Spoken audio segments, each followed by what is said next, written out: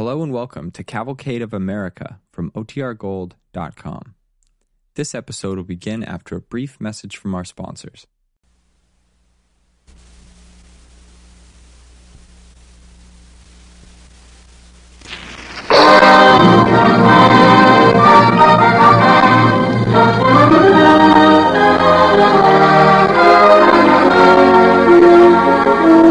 The DuPont Company of Wilmington, Delaware, makers of better things for better living through chemistry, presents Listen, My Children, on the Cavalcade of America, starring Robert Ryan as Paul Revere and featuring Kenny Delmar as our storyteller.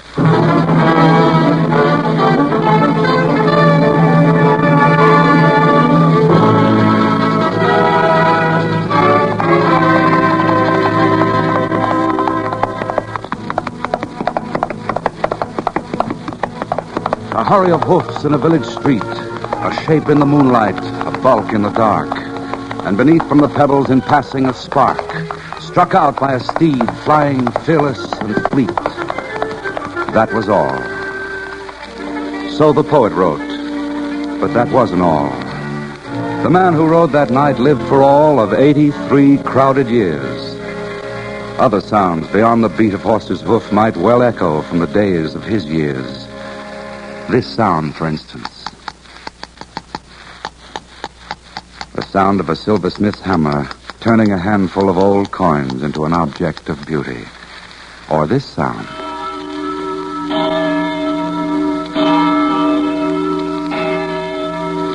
We made this record of a church bell ringing in Boston just a few days back.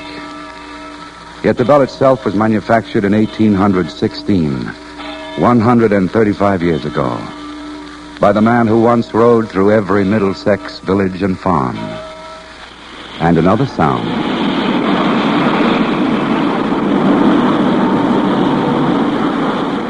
That's the fearsome din made in the rolling mill of a modern manufactory of copper and brass sheeting. One of 11 such mills operated today by a company founded 150 years ago by the midnight rider, Paul Revere.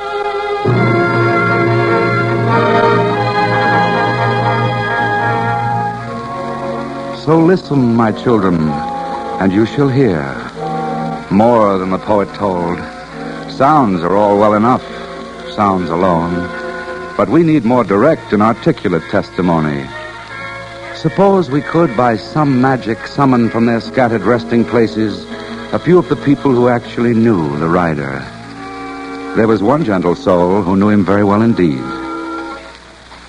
Are you there, Dr. Joseph Warren? Service, sir. And you will tell us what you know of Paul Revere? That I will. For I loved the man. Indeed, my debt of gratitude to him extends quite literally beyond the grave. Oh? And how could that be? Near the slope of Bunker Hill, one sultry spring day long ago, a British musket ball put an end to all my mortal cares. After the battle, I was buried in a common, unmarked grave. But 'tis not a pleasant tale. Please go on, Doctor.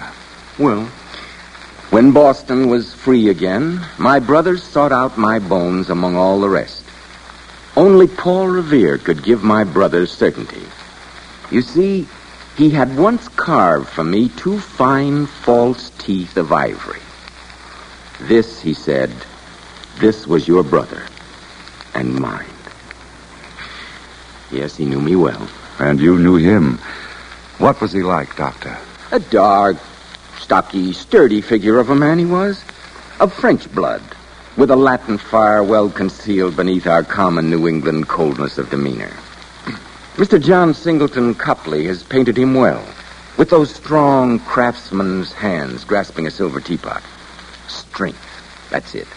Strength was the keynote of his mind and of his body. He was strong and utterly trustworthy. I remember one rainy April evening in '75 when I called at his workshop on North Square. Well, good evening, Doctor. Do come in. Good evening, Paul. Working late, I see. It takes my mind from Boston's troubles, Doctor. And Master Chambers must have this silver chain for his pet squirrel, even if Boston blows up on the morrow. The explosion's not far off, my friend. I know. And you'll pardon me, Doctor. Aren't you, working late yourself? You think I should leave Boston? Sam Adams and John Hancock have gone. So has John Adams. I saw Isaiah Thomas an hour ago. He's packing up his printing press to leave tonight. I'll stay on until I know for certain what the British intend. Paul, is it safe to talk here? Quite safe. Ike Clemens, my Tory engraver, he's left for his supper. I've sent the apprentices home. What's up? It's about Adams and Hancock. They've gone away, but not far enough. They're at the Clark Parsonage in Lexington. Yes, I know. Apparently everyone knows, including General Gage. Paul, some definite move is afoot. At midnight last night, all the small boats on the transports in the harbor were unshipped. The grenadiers and the light infantry have been taken off guard duty. Yes, I've been watching them myself. We think they're going after Adams and Hancock in Lexington, and then our stores of war at Concord. Probably sometime during the next 3 days. Now listen closely, Paul. Yes, Doctor. I want you to ride out tonight to Lexington and give the news to Hancock and Adams, then to Concord. All cannon and ammunition must be hidden deep in the swamps. On your way back, I want you to see Colonel William Conant in Charleston. Tell him that signal lanterns will be hung in the belfry of Christ Church if the British move, as a warning. 1 lantern if they march by land down the neck, 2 if they embark in boats for Cambridge. 1 if by land, 2 if by sea. Who's to hang the lanterns? Young Bob Newman, the sexton. After you return this time, and when we know which it's to be, you'll give Newman the word. And then you'll ride again, ahead of the British. Can you do it, Paul? Oh, yes, Doctor. Mr. Chambers' squirrel chain is all but finished. And I've just assigned my name to the sugar bowl for John Copley. Could I see the bowl? Thank you. What a little jewel. You know, Paul, when I look these days upon a thing of beauty, I find my eyes are hungry. And something in my mind is saying, look well, Joseph Warren. You may never see this loveliness again. Oh, Doctor, we'll all outlive this trouble. No, I've had my own warning lights. Well, when all of us are gone and forgotten, Paul, you at least will be remembered as an artist in silver.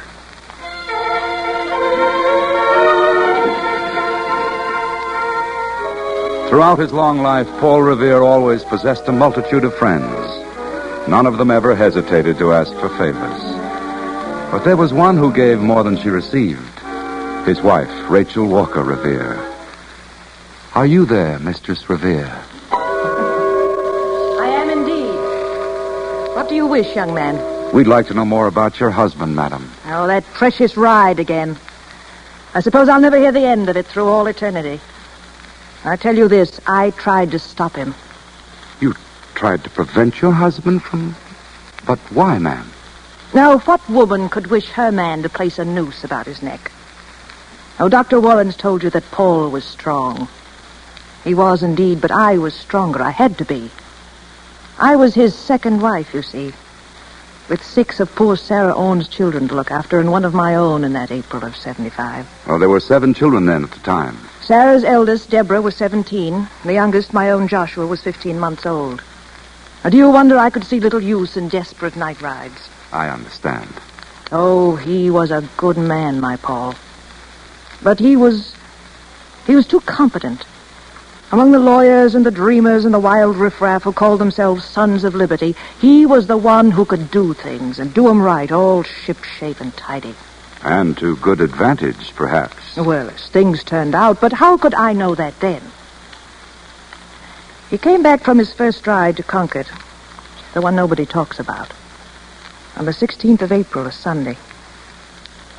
On the next Wednesday evening, Paul left the house and his workshop early.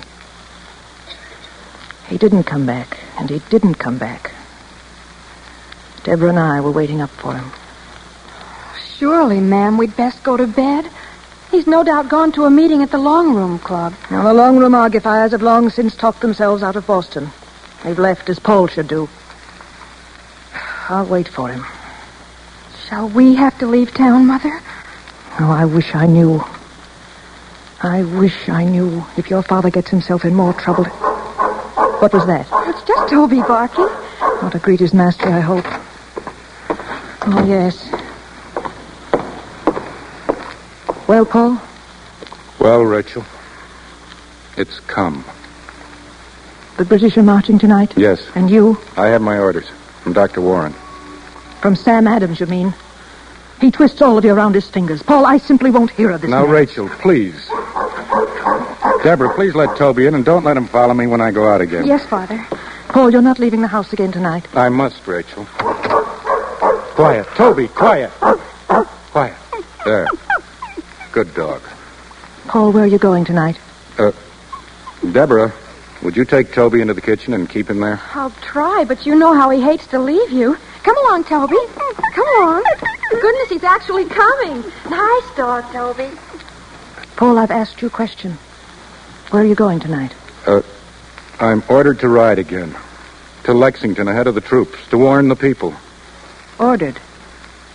Ordered? And by what right do they order you to do these things? They're my friends, Rachel. Friends, indeed. They've used you, Paul. They've honored me with important work. They've used you, these high and mighty long-room lawyers. They've used you because you're respected among the honest workmen here. Because the workmen will follow you. They're my friends, I tell you. Dr. Warren's the finest man I've ever known.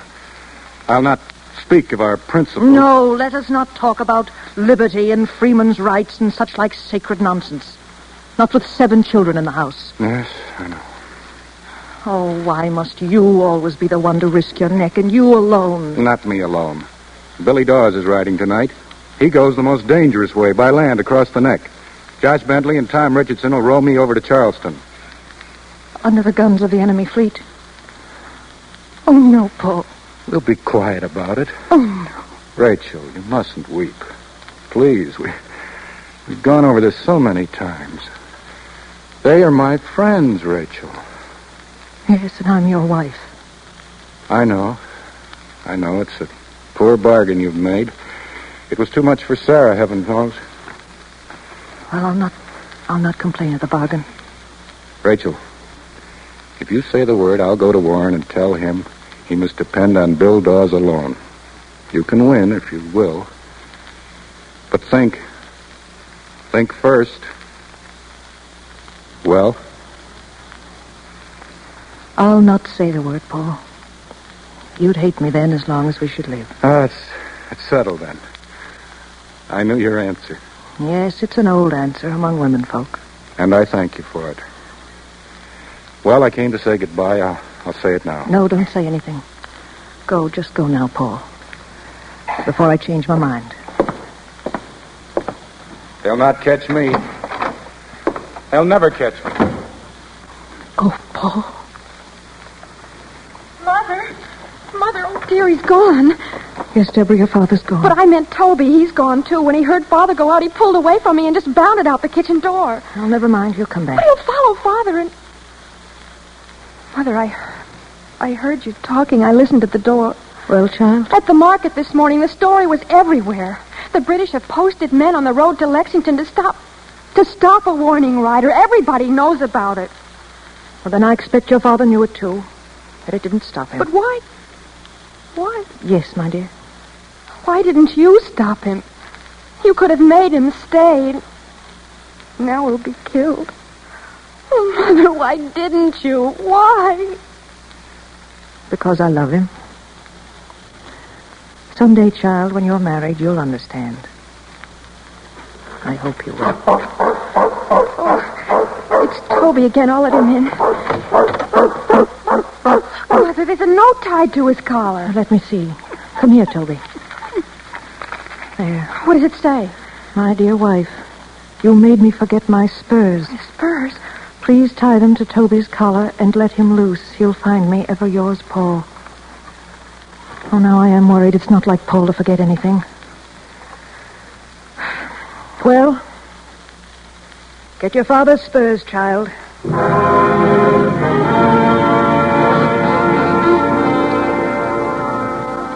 It was young flood and the moon was rising. So Paul Revere wrote in later years. Their oars were muffled in a flannel petticoat borrowed from Tom Richardson's sweetheart. And still warm, said Paul, when they ripped it apart to bind the blades. Past HMS Somerset with her 64 guns, they slipped on the flood tide with petticoat muffled oars. And so, on to the Charlestown shore. Who's there? It's Revere. That's you, Colonel Conan? Yes, You saw the signal lanterns. we did. So, they're taking to the boats. Yes, we've not much time. You have the horse. Yes. Just over here. Come along.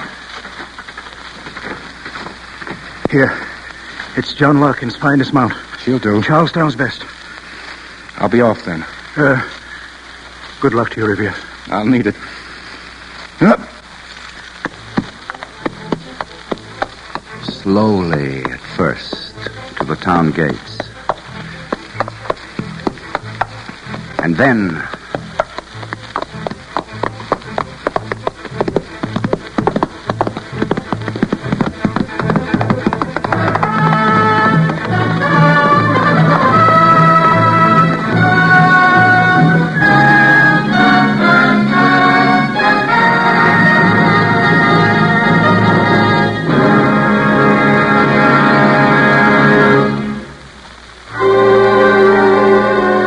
Listening to The Cavalcade of America, starring Robert Ryan, sponsored by the DuPont Company of Wilmington, Delaware, makers of better things for better living through chemistry.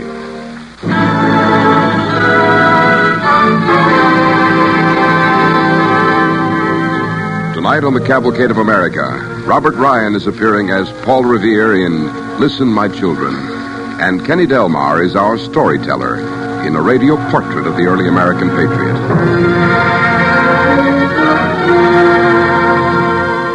Paul Revere's long, useful life was just beginning at 40 years. When the Continental Congress needed someone to engrave and print paper currency, the Congress naturally turned to Revere. When Massachusetts needed a commander for the militia defending Boston, Revere accepted the thankless post. And when cannon were needed, But let us seek expert testimony on that point. Fortunately, there was an expert about at the time. Are you there, Colonel Ansart? I am here, and I am bursting with words. You can tell us more about Paul Revere? No, I have seen him at work, and I tell you there never was such a fellow for good hard work as this bonhomme Revere. I am proud that his father, too, was French. I am proud that I could teach him a little. And I remember the morning he first called upon me. Good day to you, sir. You are, let me see, you're, Louis D. Margugel? What is that you are reading, monsieur? An order from the Massachusetts Council of War. I've been told to find this, Louis D. Here, you read it. Oh, they have misspelled my name even more violently than usual. I am Louis de Maréchal. But here in your country, I am known as Louis Ansart. It comes more easily to the Yankee tongue. Well, then, Master Ansart, two things. First, I am to inspect the cannon you have made and get them off to Boston at once. Bien, bien. And secondly, I am to learn how to make cannon myself. My name is Paul Revere. I am delighted to know you, Monsieur Revere. You have had experience, then, at the forge, at the foundry. Master Ansart, I have never turned out anything larger than a silver teapot. So I figured it may take me as long as, say, 2 weeks to learn this new trick. 2 weeks? 2 weeks? Oh, Monsieur Revere, you are mad.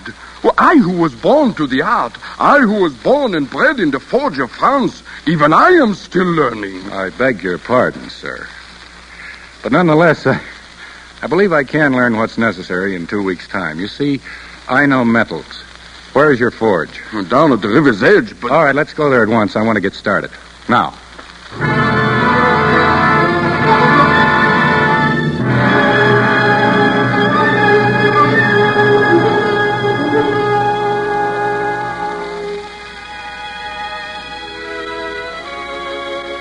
And when the years of peace came, it was much the same.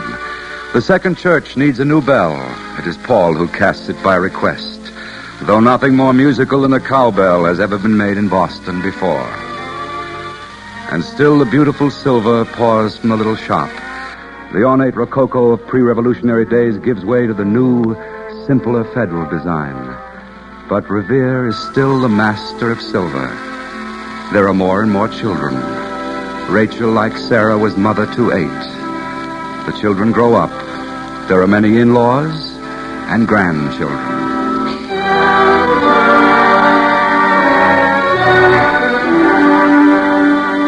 The year now is 1800. There is a foundry for bell casting now, as well as a silversmith shop.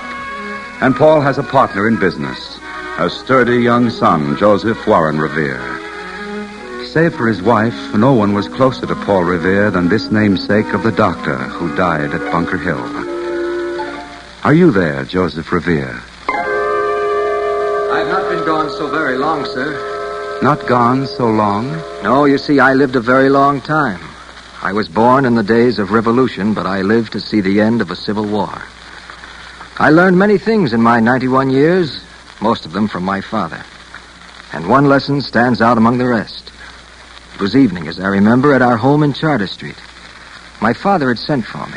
Son, aren't you a little tired of bell making? Why, no, Father.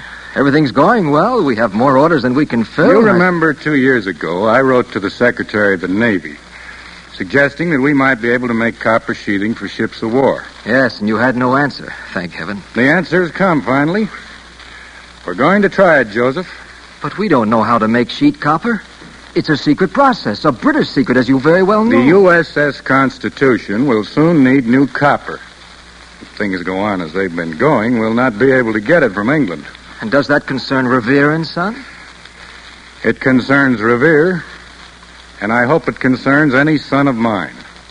I have been asked to make copper sheeting by my government. I shall make copper sheeting.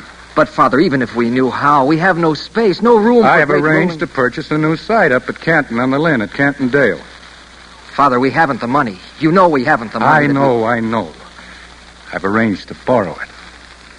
Why must it always be you who takes the risk? Now, Joseph... They'll use you, Father, just as they used you to print worthless money. They'll use you up and then forget to pay. I've heard those words before, from your mother. They're true enough. Perhaps. But, son, well, I've always figured I was sent here into this world to be used, as you put it. To be used up, if necessary. I haven't done so badly so far. That's just it. Everything's going along so well. And you'd like to let well enough alone, is that it? Yes. Yes, I would. That isn't the way things work, boy. If this country is going to be a great one, and it will be someday, that will happen because we refuse to let well enough alone. However... Yes, Father? Well, you are my partner, Joseph.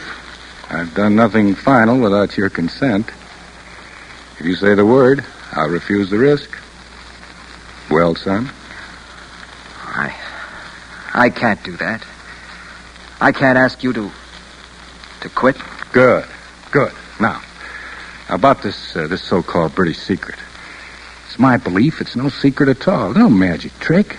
It's the impurities in the copper that cause brittleness in the sheeting.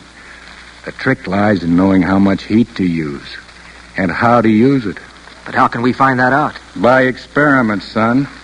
By doing it over and over. This way, that way, the other way. Until we know how.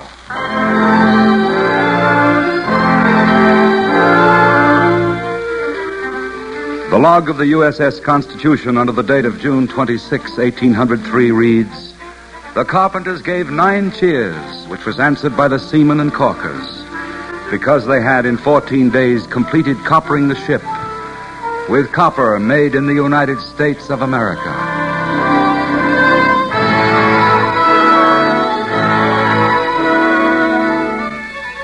He is very old now, and in the garden of his home at Cantondale there are many children and grandchildren around him, as always. When he was courting Rachel, he wrote her a poem, or verses, rather, to tell her of his love. And in the quiet evening of his life, he turned again to making rhymes, to tell of his content. In my last stage, how blessed am I to find content and plenty by. Under an aged, spreading oak, at noon, I take a favorite book, to shun the heat and feed the mind. In elbow chair, I sit reclined. At eve, within my peaceful cot, sometimes I meet, and sometimes not, the parson, doctor, or some friend. a neighbor kind 1 hour to spend. In social chat, our time we pass. Drink all our friends in parting glass. The parson, doctor, neighbor gone. We prepare for bed, and so trudge on.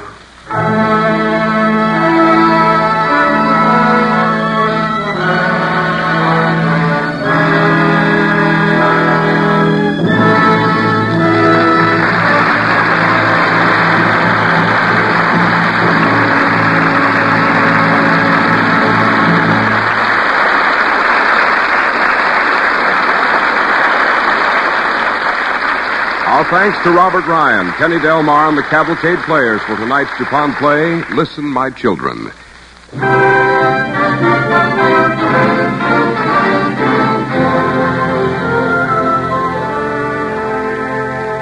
Next week, the star of the DuPont Cavalcade will be the Dean of the American Theater, Walter Hampden. Our play, Sequel at 70, tells of Dr. Benjamin Duggar, who discovered at the age of 70 one of the great medical boons of our time, aureomycin. Be sure to listen.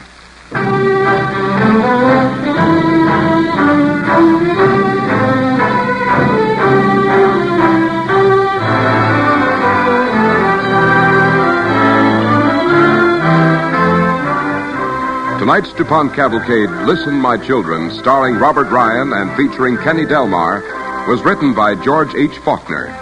Robert Ryan appeared through the courtesy of RKO and is currently starring in Flying Leathernecks. Music was composed by Arden Cornwell, conducted by Donald Voorhees. The program was directed by John Zoller. This is Cy Harris speaking.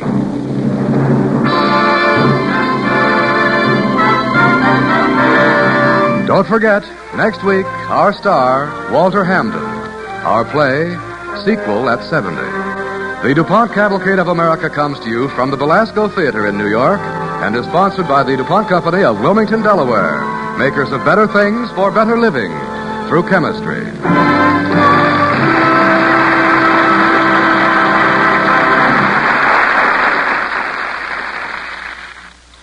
Next, it's Hollywood Theater with Douglas Fairbanks on NBC.